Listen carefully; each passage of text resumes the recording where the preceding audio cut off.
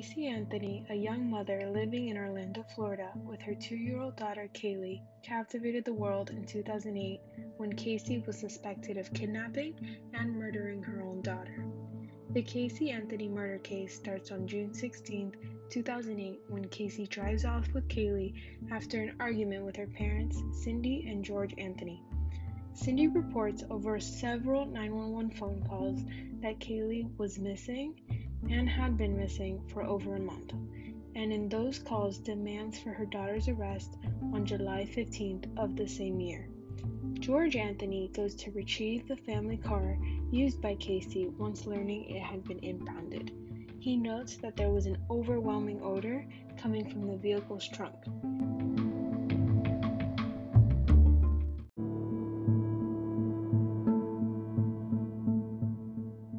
Casey is arrested and charged with child neglect, lying to investigators, and interfering with a criminal investigation on July 16th. She interferes with the investigation by sending investigators to various locations that would not yield any results on the case of her missing child, and lies to them about where her place of employment is to further stall investigation efforts. Officially, at a bond hearing on July 22nd, Casey is determined to be a person of interest as evidence consisting of a cadaver dog zeroing in on the odor of human decomposition in the car trunk and in Anthony's backyard comes to light.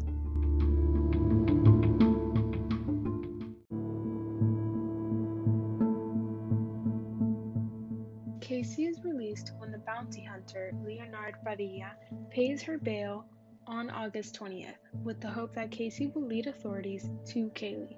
Casey is arrested again for allegedly stealing and cashing checks from a friend, released on bail, and arrested once more by the end of September. On October 14th, still in 2008, Casey is charged with first-degree murder, aggravated child abuse, aggravated manslaughter, and 4 counts of providing false information to law enforcement. 10 days later, forensic reports from an examination of Casey's car is released and shows that a hair strand discovered in the trunk is microscopically similar to those found on Kaylee's brush and showed characteristics of apparent decomposition, and an air sample from the trunk is found to contain chemical compounds consistent with human decomposition.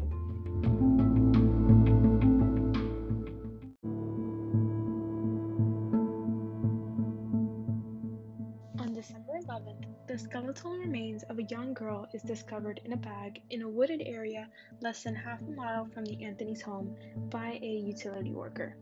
9 days later, on the 20th, the remains are confirmed to be those of Kaylee, and the Orange County Chief Medical Examiner reports that the bones showed no evidence of trauma and that Kaylee's death is being ruled as a homicide of undetermined means. The advanced state of decomposition ultimately prevents investigators from pinpointing an exact cause and date of death. With the trial still ahead, prosecutors announced their intention to pursue the death penalty on April 13, 2009.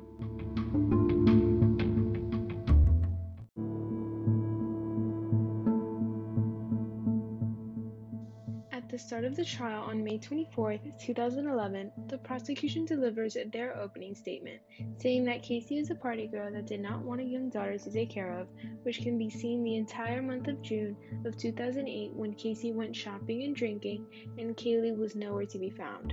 The defense, in their opening statement, reveals a surprising version of what they say actually happened. Jose Baez, Casey Anthony's attorney, claims that Kaylee had drowned in the family swimming pool and that George sought to cover up the accidental death. He goes on to explain why Casey had lied to law enforcement, saying that she had been molested by her father George, ultimately leading to her habit of lying and covering up pain. Furthermore, the utility worker that found Kaylee's body planted it in the woods. Taking the stand as the first witness, George denies that he ever molested his daughter or knew anything about Kaylee's drowning.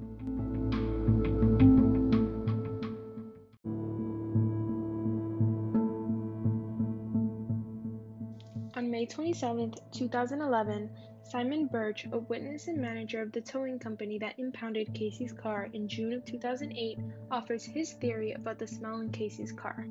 As he has encountered multiple vehicles with dead bodies, he is familiar with the smell and has determined it to be the same as the one he smelled in Casey's car. The same day, Casey's fiancé testifies that the relationship between Casey and her daughter was extremely special. June 6, 2011, Arpad Vaz, a forensic expert of the Oak Ridge National Laboratory, explains how the shockingly high amount of chloroform, a chemical released by decomposition, as well as one that can be used to knock someone unconscious, detected in the car trunk, led to his conclusion that the dead body was indeed present.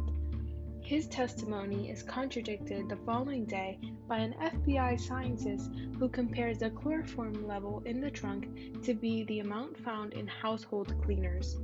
A software designer testifies on June 8, 2011, that a user of the computer that belongs to George and Cindy visited a site related to chloroform.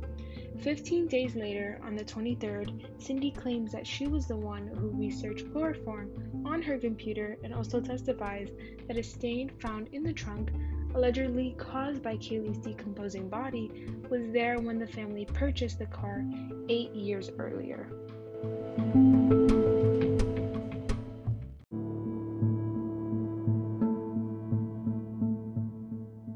On July 3, 2011, the prosecution and defense both delivered their closing statements. The lead prosecutor, Jeff Ashton, emphasizes to the jury how the young mother was motivated enough to go to extremes to achieve her freedom. Jose Baez, in his closing statement, points out the lack of evidence that could definitively place Kaylee's body in the car trunk or tie Casey to her daughter's death. 2 days later, Casey is found not guilty of murder, but does receive a 4-year sentence and a $4,000 fine for the 4 counts of lying to police. The prison time, however, is canceled out by the near 3 years already spent behind bars and credit for good behavior.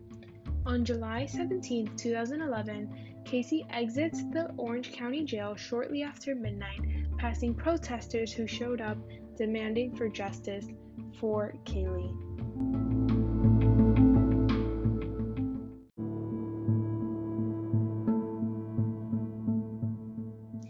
This has been the Casey Anthony murder case summarized by your host, Sofia Caballero.